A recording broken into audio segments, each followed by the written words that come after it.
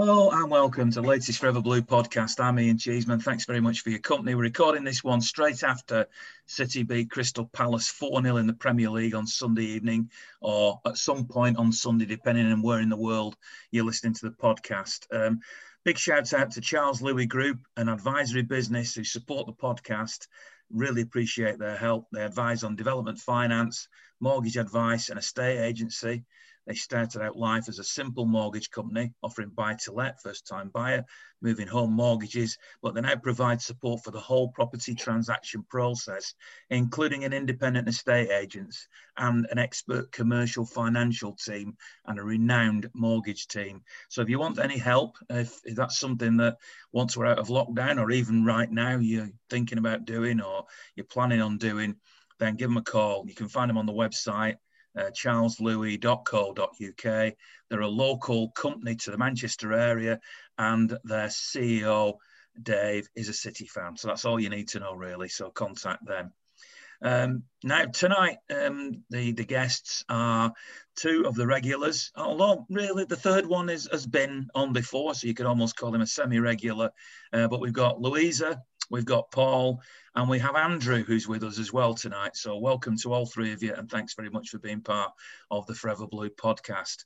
We start straight after the game against Crystal Palace, so what better place to start than after that victory?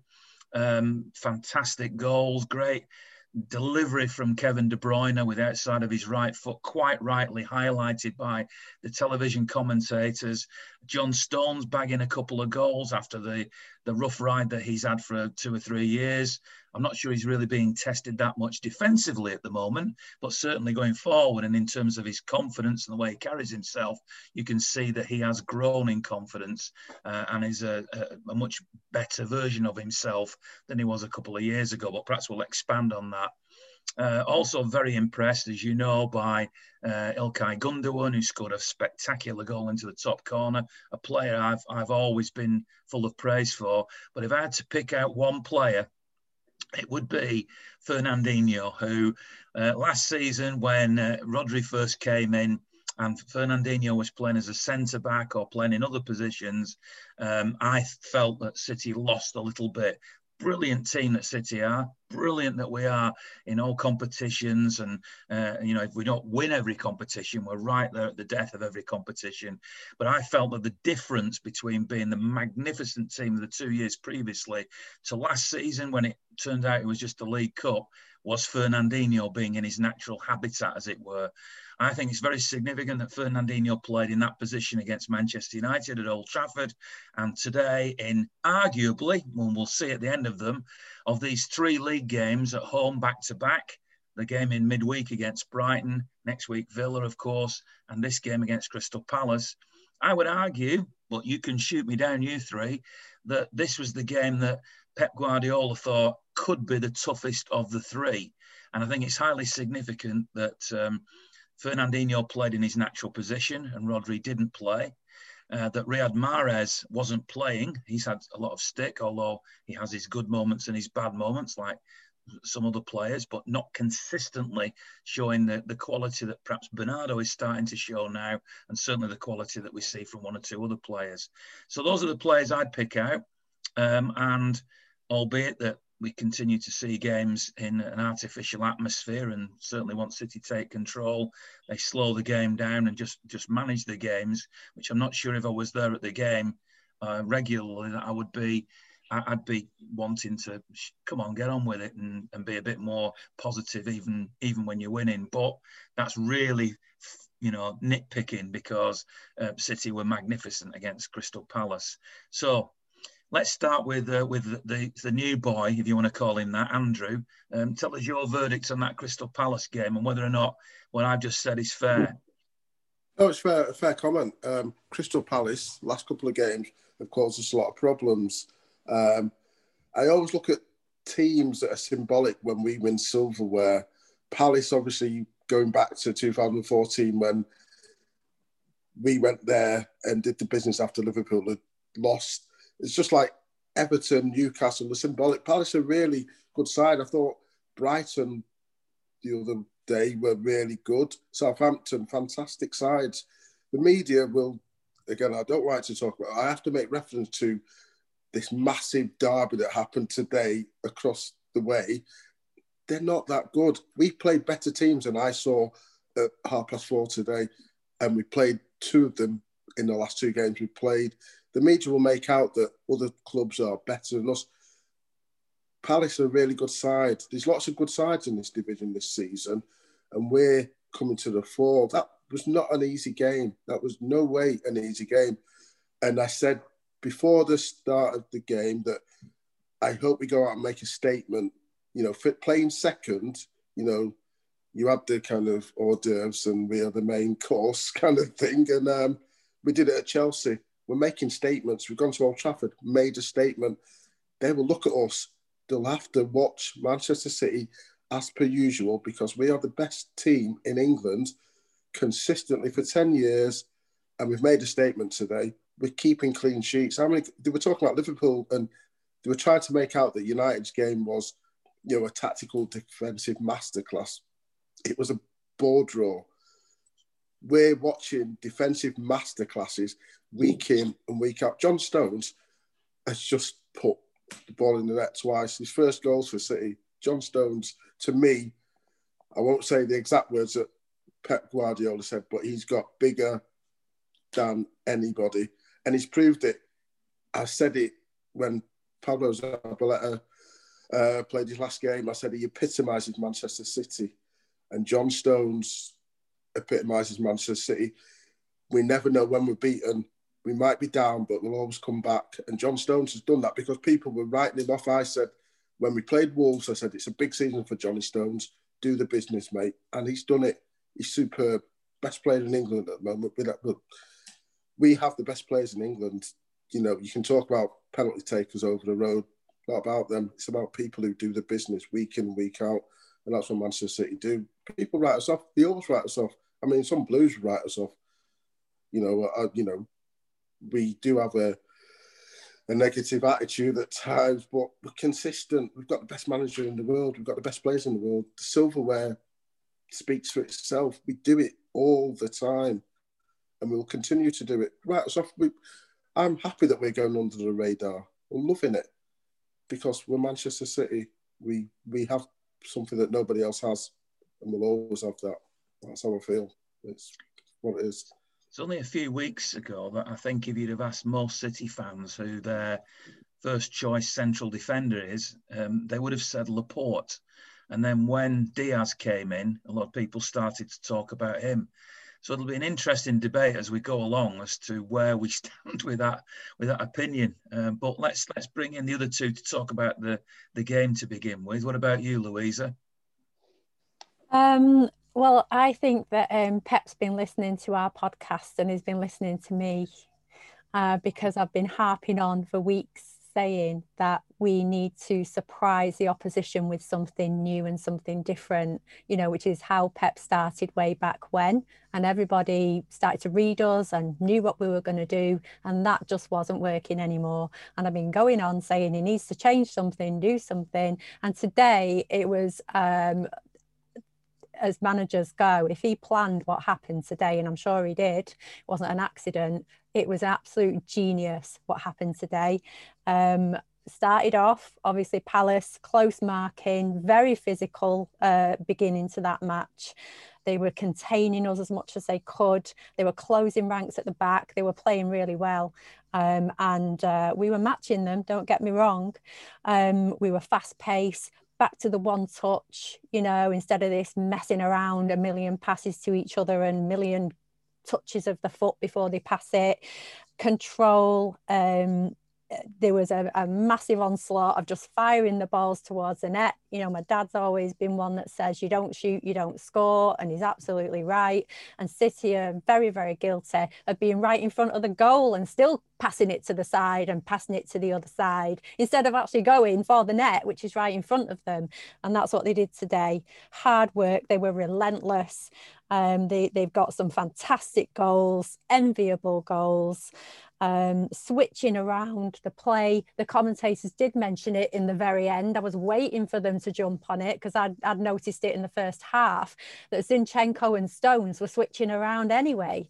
They were switching positions, so they were confusing the heck out of him. Then 1 minute Zinny's back at the back, and then the next minute is right up the side of the field again, and that's how he plays best.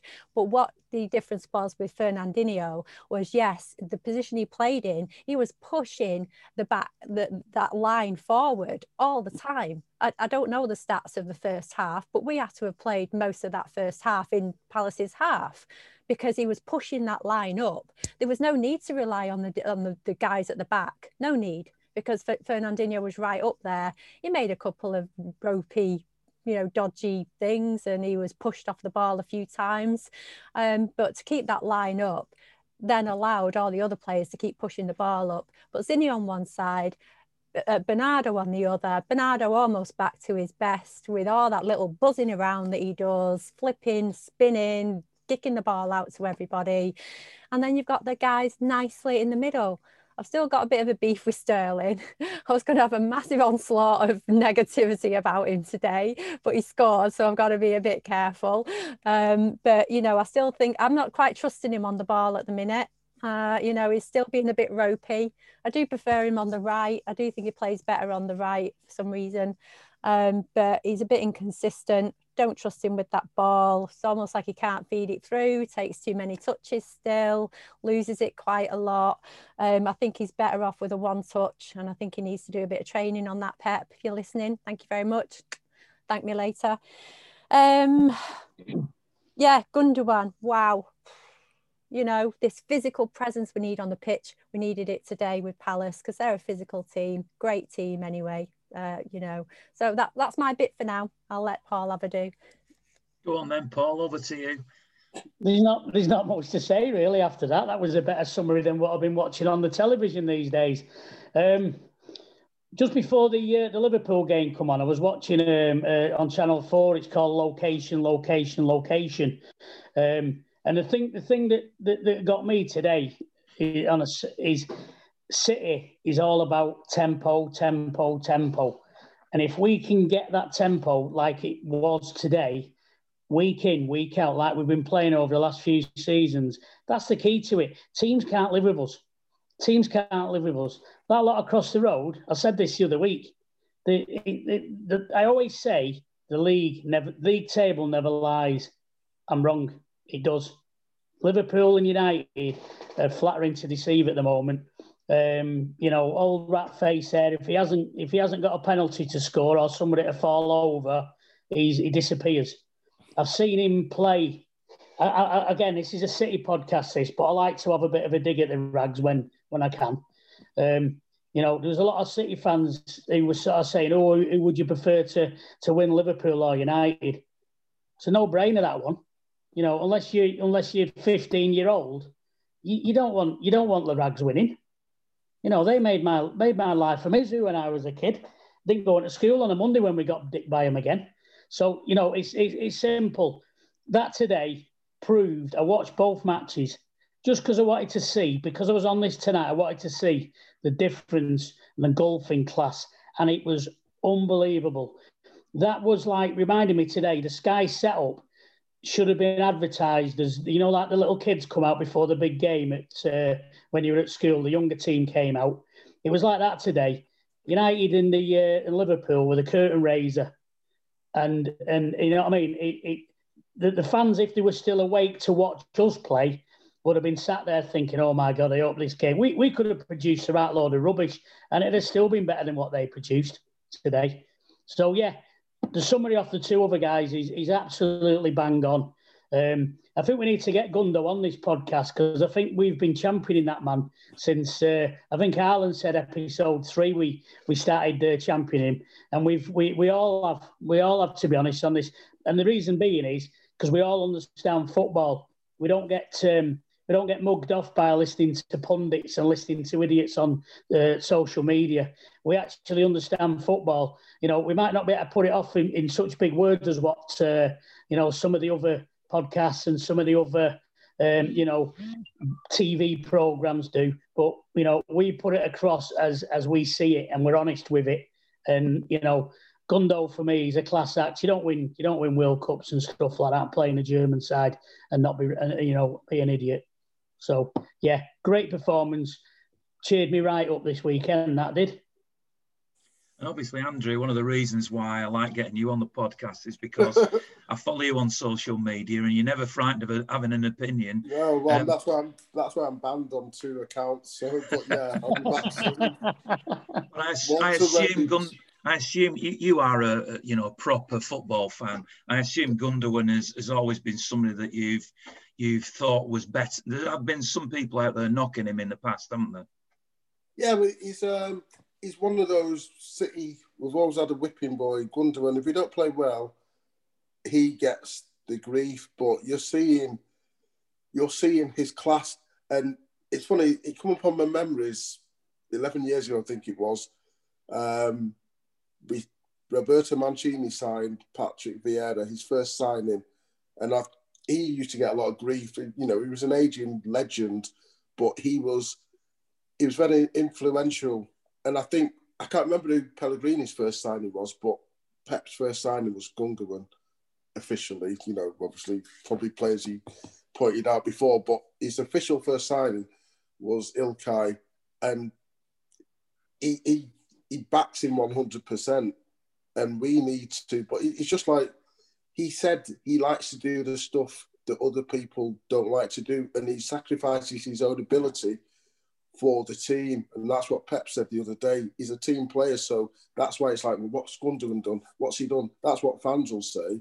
And what Paul said before was, you know, I've seen people say, who would you prefer to win the league? After 14 games, United or Liverpool. I was like, when was the league decided, in November or December? Honestly, some City fans need to get a grip. You know what I mean? I know I have to go on with myself, but there's not a better team in the world than Manchester City. And genuinely, the media will big up other clubs because they need to, because it's about subscriptions. That's not slanderous. It's about subscriptions. I watched the part of United's game today. Jim Beglin, ex-Liverpool, was more positive about United. It's almost like they have to toe the party line. It was a rubbish. I watched half an hour of it. I purposely said I wasn't going to watch it, not because I was, not bothered, but like Paul, they're our title rivals, because we're in a title race. 2 weeks ago, the title was between United and Liverpool. That's what the media want.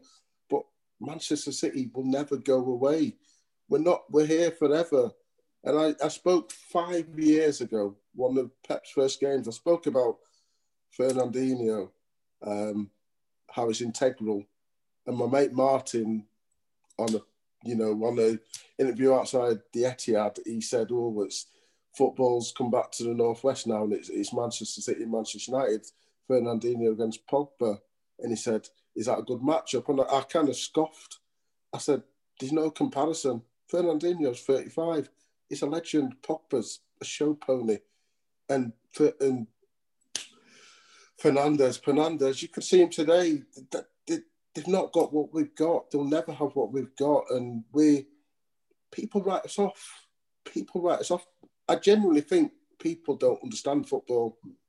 They don't understand football. You talk to people every day and they say stuff and you think, do you understand the game?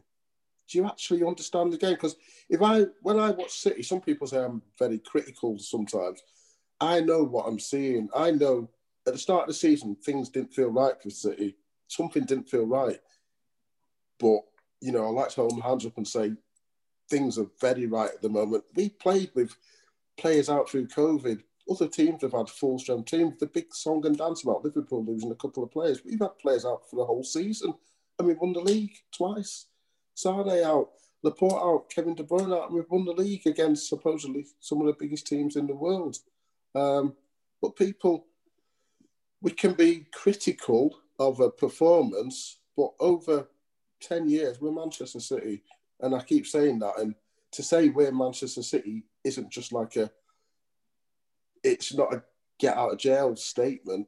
We are Manchester City, and we are more than just a football club. Our fans are superb. We get so much grief. Everybody's against us, and I love it. and I'll fight it day in, day out. Some people, you know, it hurts them. It doesn't hurt me.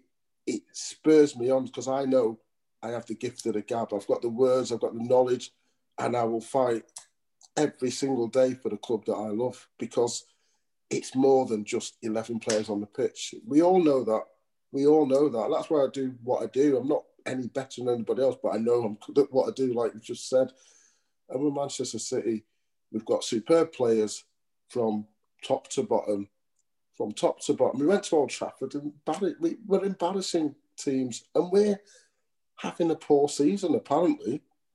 You know what I mean? We don't take into account the players off. You know, pandemic probably affects our players as much as it affects anybody else. We're not getting gifts week in and week out. But the best thing is, and it's kind of like a mad thing, you know, when you watch something like Britain's, bear with me on this, when you watch something like Britain's Got Talent and somebody comes on, you think, who told them they were any good? And it's probably, that's how I see all the clubs. They're told that they're better than they actually are. So when they come up against someone that's actually decent or with a good voice, they're like, bloody hell, I'm out of my depth. And Manchester City are never out of the depth. Never, because we are the benchmark. Pep Guardiola is the greatest manager that has ever lived. And I will say that he's not even 50 yet. He's not even 50. And look at what he's done. We're talking about Mourinho and Klopp. Klopp's won one trophy in England. He's been here longer. What's Pep won in England? That's what it matters to me. They'll talk about the Champions League because they know that, you know, when we win the Champions League, like, oh, well, you know, all this nonsense. I don't care about Champions League. I will happily win the League Cup every single season. You know what I mean? Our record, we're in a fourth final on the bounce. We've won. We've done a clean sweep. You know, even like this team of the year, I don't really care for these silly awards and accolades, but we won the FA Cup, the League Cup, the Community Shield and the Premier League. And the team of the league was our girls winning the netball, which is a great achievement. But team of the league, team of the year, and then Liverpool win the league. Klopp's first trophy in England. In England, this is the English Premier League. And who gets team of the year? Liverpool. It's laughable, but it's predictable. We all know it's going to happen because I work with people who go, yeah, but Van Dijk's the best defender in the world. Alisson's the best keeper in the world. Sane's, you know, Mane, you know, Salah. And I'm like, well, to be honest then, you should give City credit because you've got all the best players in the world. Fernandes is better than De Bruyne. So we've actually done really well with players who aren't the best in the world. They've got the best in the world. What's their excuse for not winning a clean sweep? Klopp has got into this is only the second time he's got past the fourth round of the FA Cup. Only the second time. That's scandalous for supposedly the best manager in the world. But the media hates us. I love the fact because behind all the nonsense, they're hurting.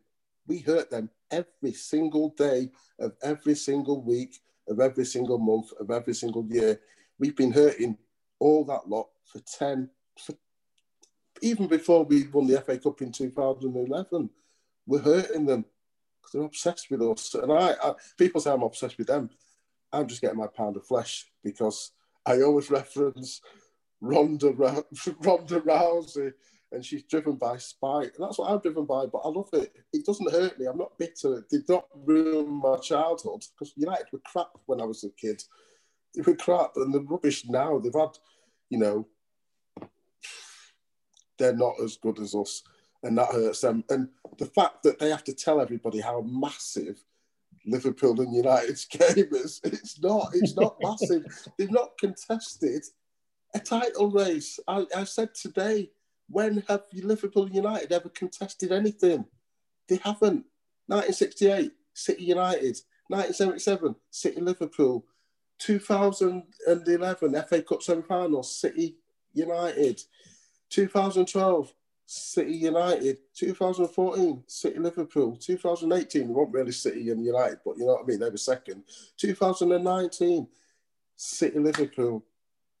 And it's like 2016 League Cup final, City and Liverpool. I can remember Spice Boys Cup final and 1977 FA Cup final when we finished second in the league through Dave Watson's own goal that gave them the league by a point. We didn't want a trophy for second place then for finishing a point behind the winners, did we?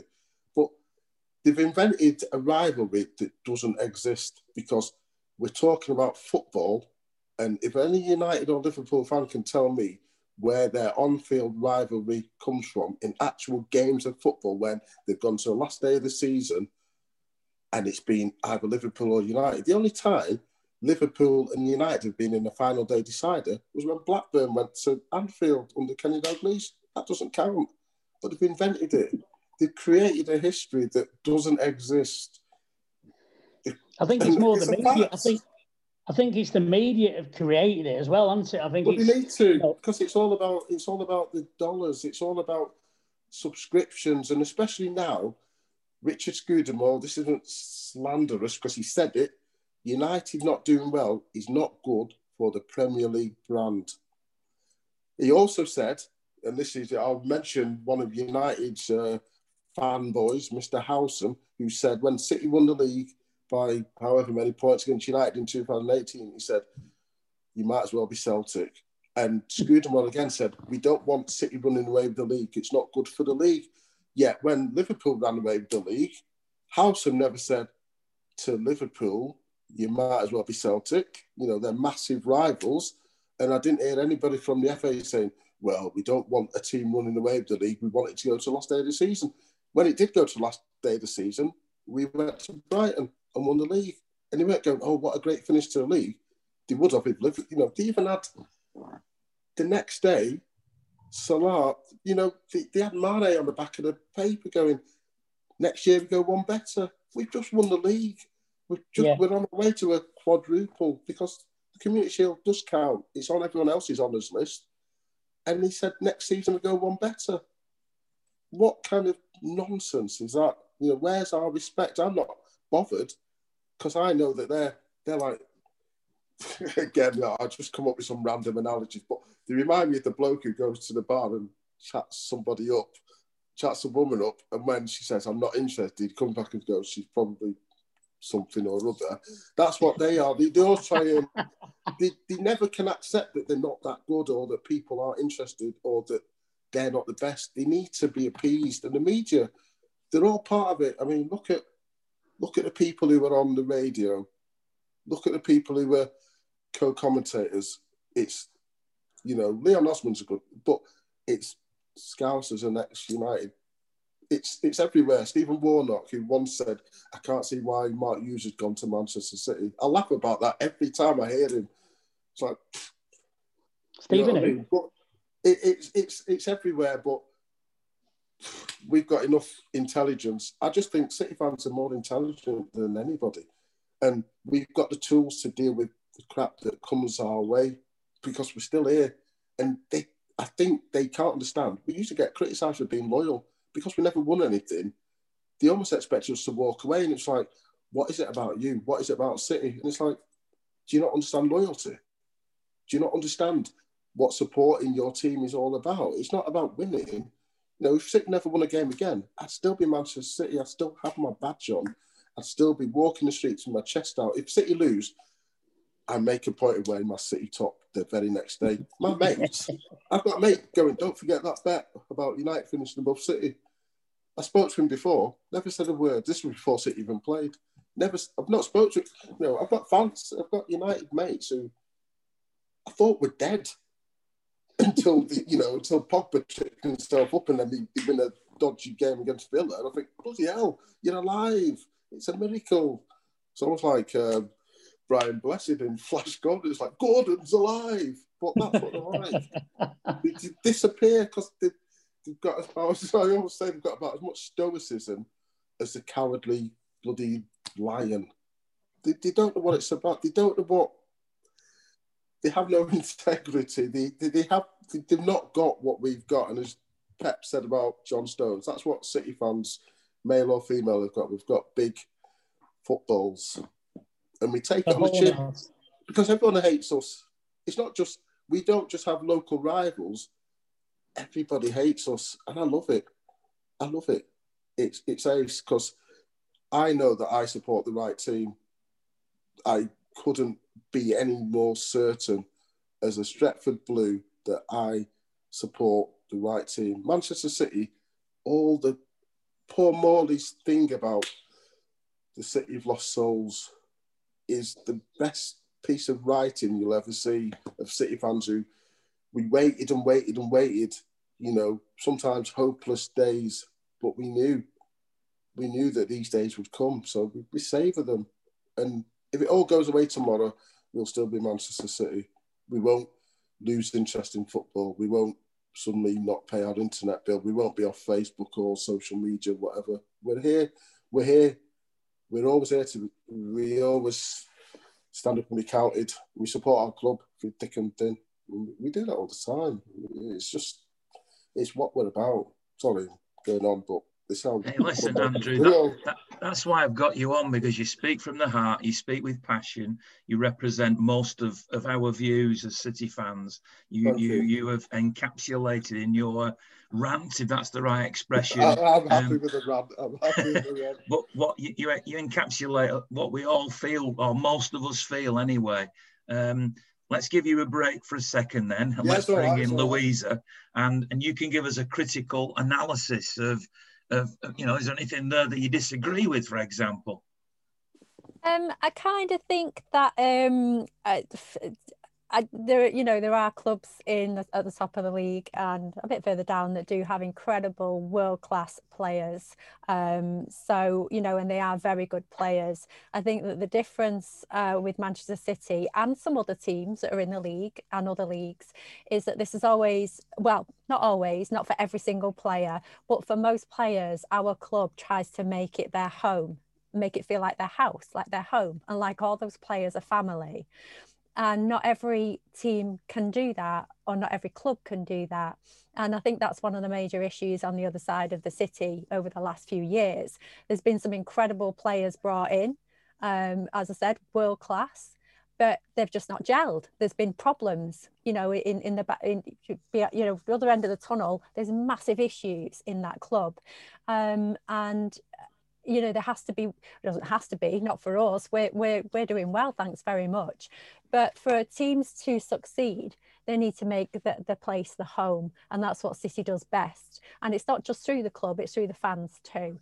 I know that our club is slightly losing sight of that at the minute, and it would be nice for that focus to kind of come back to a more, this is a family club, but hopefully they won't sort of go too far down the wrong line of success and, you know, milking the system, if you like, because one thing that will happen is, you know, there are some new fans that have joined the ranks of City and since our success, and they will disappear, they will go away. You know, if City start losing year after, if we don't win another league again for 10 years, you guarantee that stadium will be half empty in the next few years, because people will just go.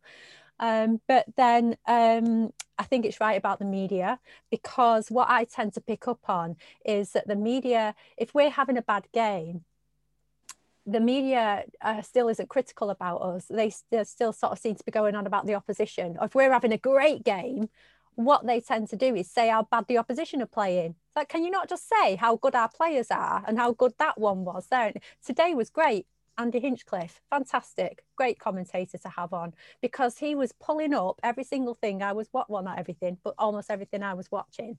So it was fabulous to have somebody on our side for once, and it's great. Can I just quickly interrupt, just to pat myself on the back here, because Andy Hinchcliffe, when he retired from football, had no interest in going into the media, but I'd known him from when he'd been a youth team player at City, and in fact, him and David White, after we drew at Bradford to get promotion that particular year, I was, before I'd even got into professional ranks of being a broadcaster, invited David and Andy down to Oldham's Hospital Radio to be my guests on a Sunday morning. And they were there for an hour and a half with me, which I've mentioned before to people. It seems hard to believe now that the morning after, particularly at 9 o'clock in the morning for Hospital Radio, that two players from the team would come down for free to talk on Hospital Radio. So I got to know Andy quite well, you know, quite early in his career. And when he finished, I rang him up and I said, would you be interested in coming to the media? What I didn't realise was that he'd, for a long time towards the end of his career at Everton and Sheffield Wednesday, he hadn't been giving any interviews at all. He just didn't speak to the media. So when I rang him up and said, do you want to do some summarising with me? Because I was commentating for the BBC at the time. He said, yes, I'll give it a go. And everybody was like, how have you managed to even get an interview with him? And we spent then a couple of years where he was commentating with me in all the home games. Eventually went on to, I think it was Key 103 at the time, but Piccadilly. And eventually his talent took him then to Sky. And for me to sit there and listen to him today, and I'm glad you praised him because he is a very good analyst. He doesn't tub thump. He doesn't do it in a really sycophantic or biased way. I think he's fair, but I think he's also extremely professional and a very good an analyst. And the fact he's a former City player means that he's one of ours. So I'm glad you said that, but I just want to take a little bit of the credit for that. Oh, we'll give you credit for that, Ian. Yeah, I met Andy quite a number of years ago as well, in a very funny story that I'm not going to tell on your podcast. But if anyone wants to know, you've intrigued me now. I want to know what the story is. Oh no, I can't now. But it included players being benched and fines being handed out. All right. No, nothing weird like that with Andy. It's fine. He was just around at the time, so I met him back then. Wasn't one of Rio Ferdinand's Christmas parties, was it? No. But one of the things I will agree with as well with Andy is I think that most of the time City fans are that used to losing, that we are actually gracious in losing, and we can pick our team apart. And I think that all of us that come onto this podcast are quite good at that analysing of picking the team apart when we do badly and we lose. Whereas I do have a United friend who's liked them since before they became the champions in the 90s. And at the minute, all he can kind of say is, oh, well, I'm only watching because I've got a bet on the match. It's like, well, what kind of a fan is that? You know, you watch the match because they're your team and you support them and you're a fan, not just because you've got some money on it, just because you know they might lose today. Like, is that the mentality of other fans around the world? I don't know. They just don't know how to lose graciously because they're not kind of used to it in a way. And I do feel a bit sorry for that because there is a psychology to it that you just have to toughen up and deal with it.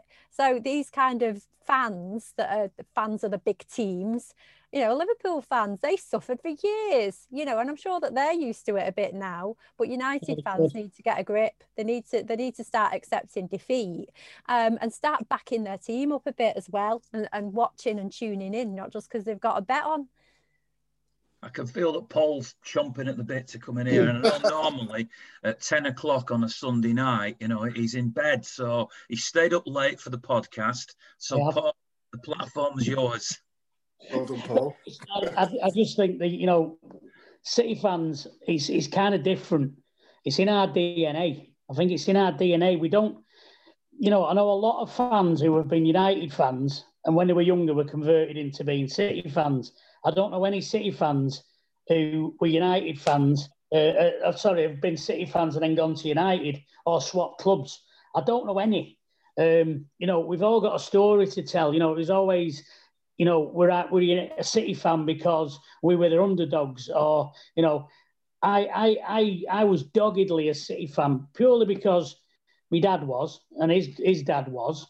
My ties to Main Road through my mum and the brass band and my gran living near Thornton Road. So I was always going to be a City fan, but it was no point ever I can ever think, you know what, I'm not going to be a City fan anymore. I'm going to watch Liverpool or I'm going to watch United.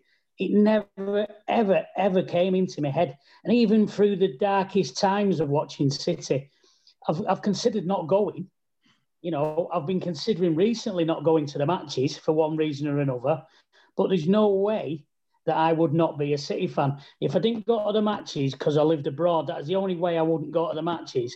I would still try and fly over to watch the games I could.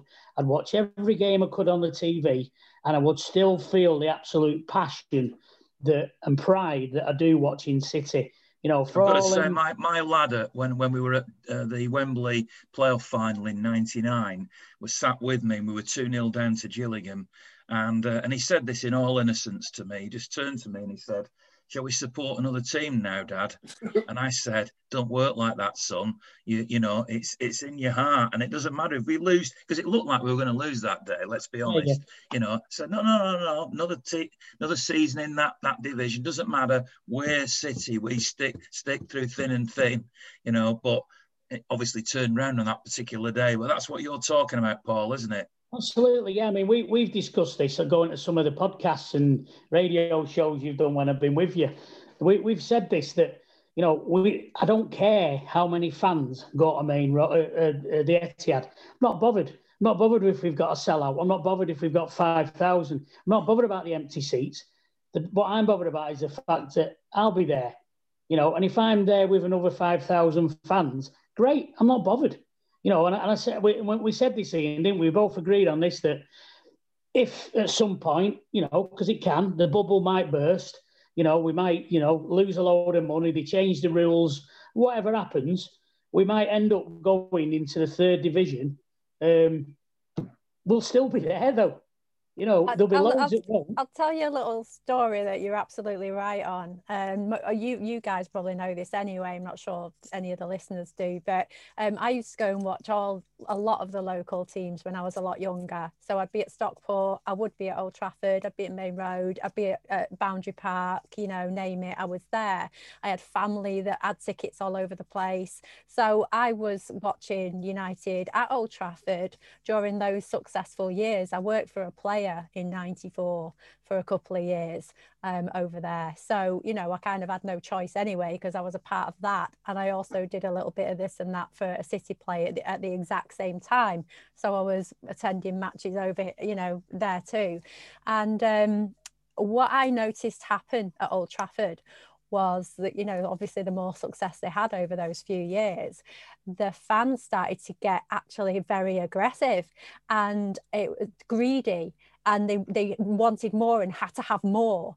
And you know, if a player had a bit of a bad game, the venom that I would be hearing in the stands around me was really genuinely putting me off from going, and I wasn't enjoying going anymore. Even if they won, they'd win 1-0, and the language and the amount of abuse these players would get for still winning a game was unbelievable. So I stopped going anyway, and I fell out of love with all of it, and I started traveling, and you know, my life changed. And when I started to come back to football, which is my dad's always been a Blue, massive Blue, and we were doing a project, and we sponsored the match ball against Chelsea in 2008, and it was an amazing experience, fantastic. And Dad doesn't live here, he lives down the other end of the country, and he said after it, you know, I'm going to get myself a season ticket now, and he said, you know, you want to share it, but if you share it, you've got to, you know, pledge allegiance, don't be going here, there and everywhere, you know. So I went, no, that's fine, yeah, that's all right, no, they're my team, they were my team back then, but no, I'm not going to support anyone else. And that was 2008. And greatly 4 years later, obviously, you know, I got the reward. But you know, that's I would never consider, well, I wouldn't consider going anywhere else anyway, you know, let alone back over to the other side. No matter how much success they end up having, there's just no way. You're right, it's in the blood, it's there, and I'll always be a fan for the rest of my life. Surprised you're not a United fan, Andrew, you know, being a Stretford lad. I'm glad you said that. I'm really, really, really glad you said that. Manchester United are not good enough for me. That's a simple fact. Where I grew up in Stretford, I could see their tiny floodlights. I lived 1.8 miles from Old Trafford, straight down Chester Road, near Stretford Arndale, and I could see Old Trafford. And I've told this story so many times. There's no football history in my family. My parents were from Jamaica. We were into cricket. I was aware of George Best because probably about 72, 73, everybody knew George Best. If you don't know football, but around then you would have known George Best. My mum liked United. Dad wasn't really into football. My sister, my big sister, who's 7 years older than me, so she was like 12, 13, quite influential. She was a United fan. And I remember, I'll never forget, one day she said, so who do you support then? And I was really incredulous. I said, City. And I was almost like, why are you asking me? And go to school. I've mentioned Uncle Eric Bates, not my own real uncle, Peter Kay, not my real uncle. Eric Bates, Julie Bates, Olive and Paul Bates, my mate from school, massive, massive City fans. They used to come and pick me up and take me to Central League games with 4 scarves out the windows for Central League games. And I remember getting books out of the library at school, and the imagery of City's black and red kit with the badge in the middle. I don't know if it's the kit, because I think it's more to the badge in the middle. I know a lot of people like badges on the heart, but the home and away kit of, say, 1972, 73, with the badge in the middle, there's something about it. It's just that imagery, and I just knew, and you know at an early age, and I've done the same as Paul said. You know, I've stood at me in the kit pass and thought, I've had enough of this. This is, I'm wasting my time, and then I'm not coming back, and then I'll be back because I've got my season ticket. And as soon as I hear the first chimes of the Boys in Blue, I'll get a lump in my throat and think, how can I ever forsake this club? How can I ever let them down? Because they need me as much as I need them. And I can never, you know, like Paul said, you know, with VIR and everything else, it's like, I think I've fallen out of love with football. But then we have a voice for City, and people look to us, and that's not big enough. You know, we're not better than anybody else. But I think if I turn my back on City, it's like I think you have to lead by example. And I could never do that, because it's not City that I'm turning my back on. It's football. It's the authorities, how they're ruining the game. But we can take that back. We can take football back by being there. We're always going to be there, because what they want is us to walk away. They don't want City. They don't want us there. We're a hindrance to them. But I like to be more that we're not just a thorn in the side, not just a bratty kid. We're bigger than them. We're bigger than any of them. And going back to today, do you not, while we were celebrating with John scoring, did you see him kind of running and punching the air? And did you not actually feel a little bit sad that there was just, that crowd just wasn't there for that moment for him, you know, to for you to have been there screaming in his face? I think we're going through strange times now, but they know we're there in heart and spirit. These Blues who've never been to the Etihad, have never been to Main Road, but I've known since social media, I was surprised at how many people supported City and how passionate they were. I used to think I was the only one that was so obsessed with City until I met people from Ireland. I spoke to people from America who started supporting City because they were wasting. And I'm like, why? I used to say, what is it about City? Because I couldn't understand it. I know why I support City, but I think, why would you support City? My sister obviously moved to London in the early 80s, and her sons are like 30, mid-20s.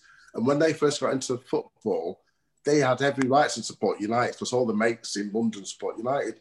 And I said to Liam, he was kind of veering towards Tottenham and said, support Arsenal for success. But that's not why I support City, obviously. I didn't know if City was successful when I started supporting them. But that's what I said to him. But it's just, we're always there. And I just think we're the chosen club. I'm not religious, but I do think that there's a higher power. I'm not mad.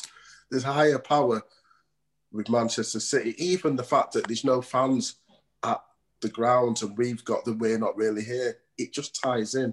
Everything ties in with what we do.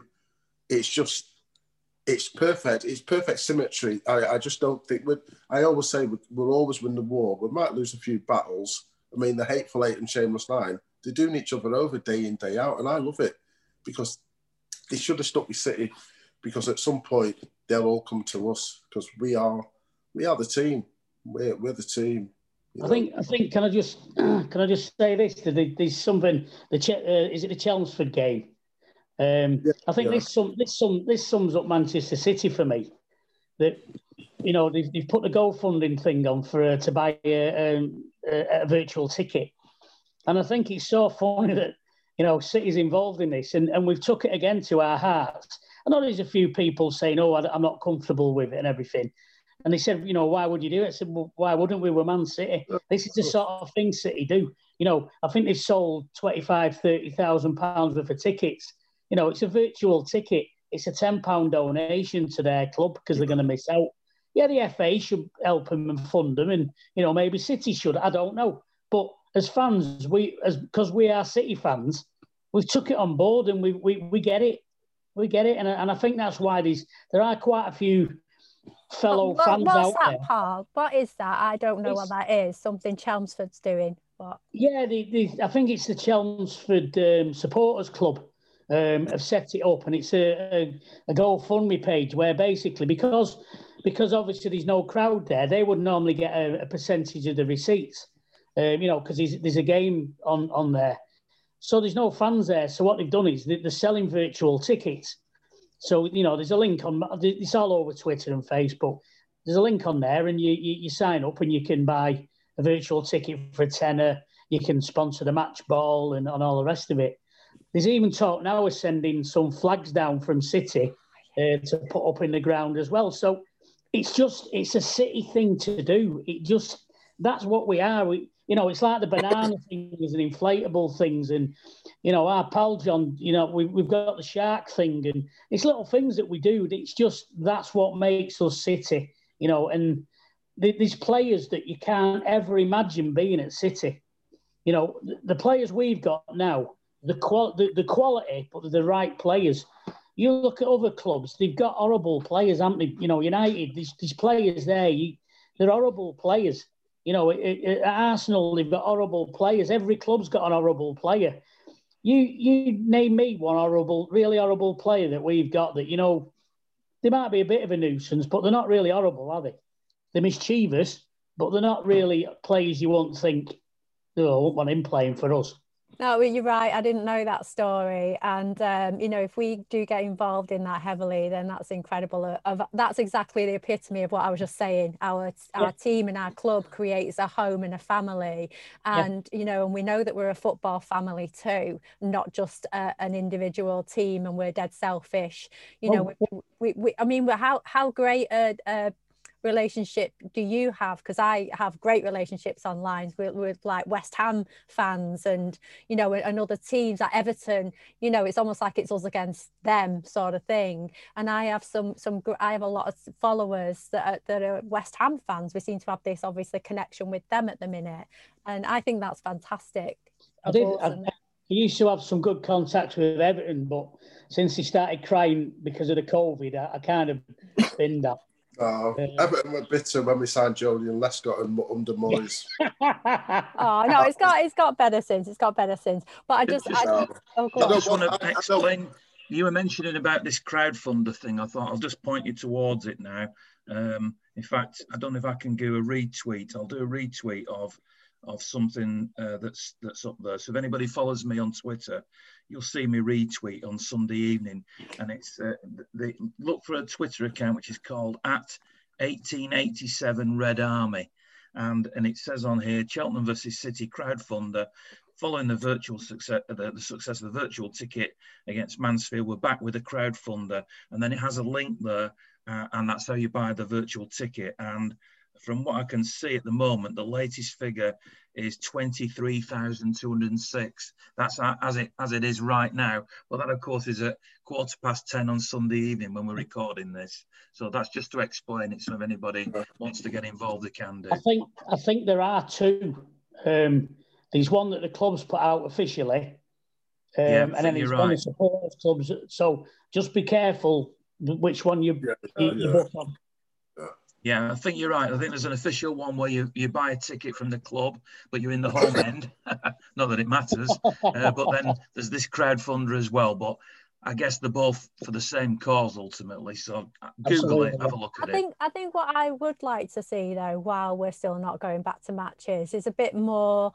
I don't know what decision's been made about why we're not sort of following other teams, as in paying for your own little cardboard cutout in a seat, or doing a digital, the digital. I know they have sometimes the big screens at the end. I can't remember if that was just last season.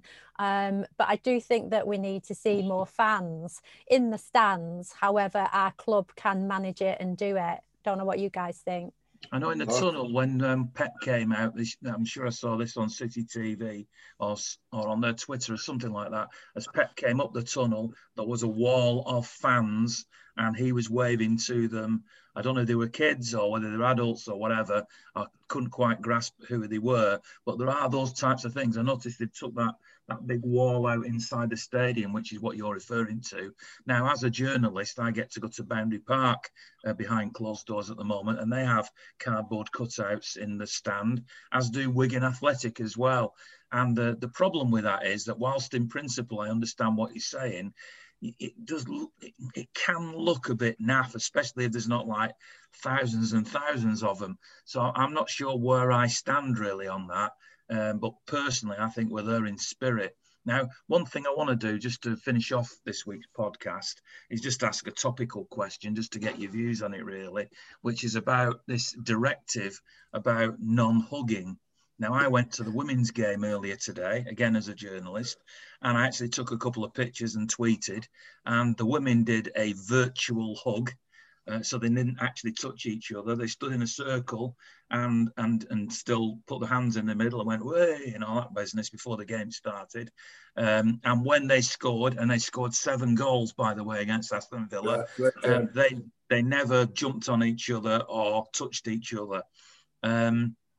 Today, and let's make this a City thing, but we've seen, let's move away from City. We've seen Premier League footballers hugging and kissing. Now, I've seen fans on Twitter saying, what difference does it make? They're in a bubble anyway. And I get that. But I also think, but it's the signal it sends out in the times that we're in. Maybe it's just symbolic that you don't do it. And Pepper's defended it slightly by saying, how can you take the emotion out? But the women have managed it. And when a player comes back to his former club and decides he's not going to celebrate if he scores, he manages to do it then. So personally, I think symbolically, even though I realise that it might not make that much difference in the grand shape of things, not hugging and kissing at the moment, symbolically, is the right thing to do. But what are your opinions on that? Well, I'm just going to jump in. I kind of agree, and not just for symbolic reasons, but just for the division reasons of it's still them and us. They're still getting to go out and do their day job and yada, while, I'm still sort of up and down suffering with my mental health over all of this. And me and Mum stood on our doorstep at midnight on New Year's Eve, New Year's Day. We're watching, some of the fireworks go off on the streets around us, and all we wanted to do was hold each other and hug each other. Even just me and her, let alone my friends, let alone when you came by just before Christmas, Ian. All I wanted to do was just hug you and hold you. And you know what? And as somebody that is very sensitive and very emotional, I just want someone to hold me, and I just want someone to hug me as well. And to see on the telly when all this COVID's still going on, it actually makes me feel even worse. It makes me feel like, I just want someone to hug me. And they're just being able to hug each other. So you're right, maybe they should just stop, because it's not fair. I'm going to go out of my mind if someone doesn't hug me soon, or don't get this vaccine soon. Andrew, I know you work with a lot of people who are suffering perhaps from different situations in their life. How do you feel about it? Well, I kind of think that, I know, again, I'll try not to go on, but we've got players pulling each other, from different bubbles. We're playing the game. If, it's instinctive, but I think now that it's being said not to do it, I think players will suddenly realise that they're not supposed to do it, or not supposed to, or they'll have to stop doing it because they know. And I read some of it where we got slated again, because I always noticed it's a picture of City players hugging, and then somebody even did a hatchet job saying Fernandez is showing the way. But my take on it is most of Fernandez's goals are penalties, so he knows he's going to score. Our goals are instinctive in the, in the passage of play. So if you're going to take a penalty, you know you're either going to score or you're going to miss. Whereas a ball coming into the box and you head it, might go in, might not. So it's instinctive to celebrate. We will change, we're not scoring as many goals anyway. We're not scoring 9 and 10 goals and getting criticised for scoring so many. So we're not celebrating as much anyway. But it's fair dues, but players, players are human. And a lot of, we've seen VAR, football has become very rigid. And to me, I'm not an overly emotional, I'm a passionate person, and football's about passion, and the passion's been taken out of the game. And I understand we're in a pandemic, but the passion's taken out. We go to games now. One of the, like Paul was saying before, the only reason I would not go to football when we're allowed back in properly, not, social distancing, is because of VAR. Because I want to see a ball go into net and celebrate, not go, oh, they're going to rewind that and try and find a fault with it. They're taking out spontaneity. Football. Yeah, the spontaneity. That's the word I was trying to find. And I think with the celebrating, that's fine. It's funny really because watching the legend King Colin Bell scoring goals and just doing the running back, I thought, well, maybe we could just, in his memory, celebrate like Colin used to do, no hugging and kissing and stuff for now. But it will take time because it's instinctive. Football's instinctive and it's a passionate game and it's a contact sport. So it's almost like, well, we keep possession so people don't come near us because we have the ball a lot. So are they saying during lockdown and this pandemic that footballers shouldn't be close to each other?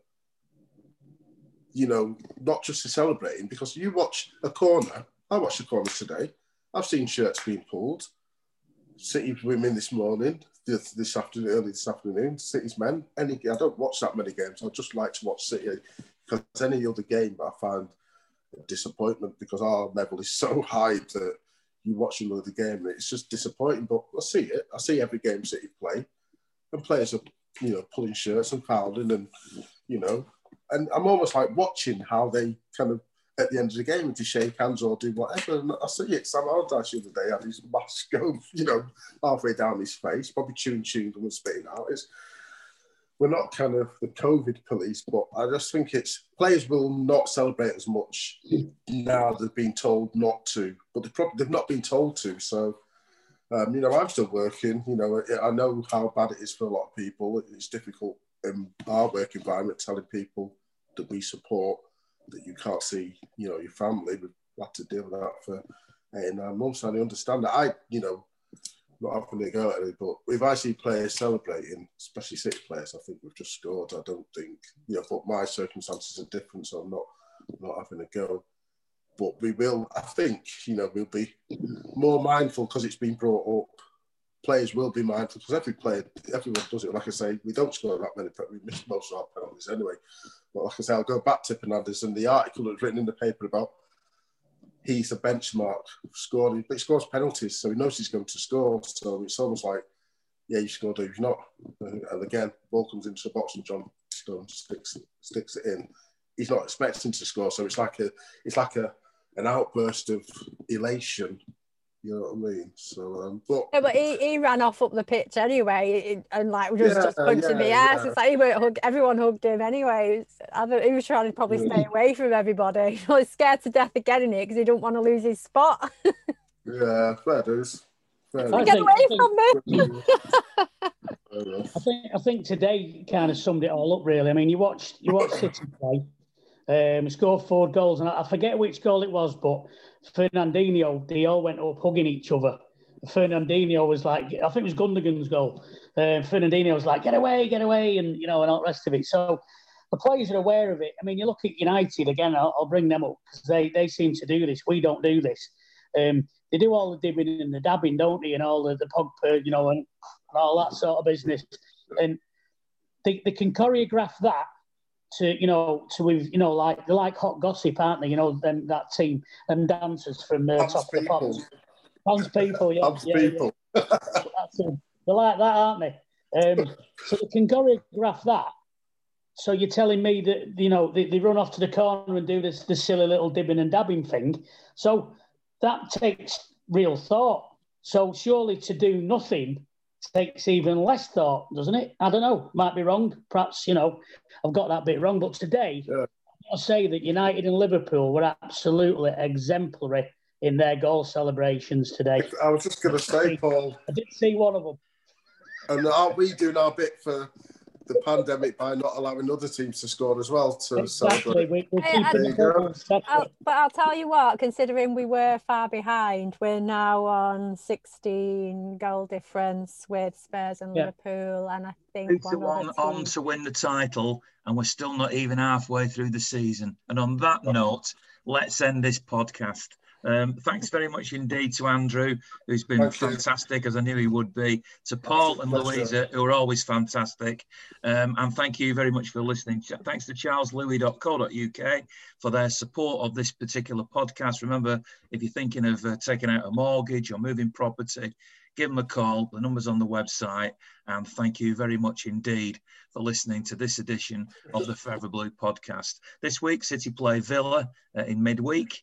Hopefully that game goes ahead. I know there's obviously issues of COVID, and then Cheltenham in the FA Cup next Saturday. So we'll record another podcast on Sunday evening UK time, which will be available for you Sunday night or Monday. Thanks very much. Really appreciate you downloading and supporting us and subscribing and all that sort of thing. But remember, more than anything else, there's only one thing that really matters. It's great to be a Blue, isn't it? Always and forever. What the Blues.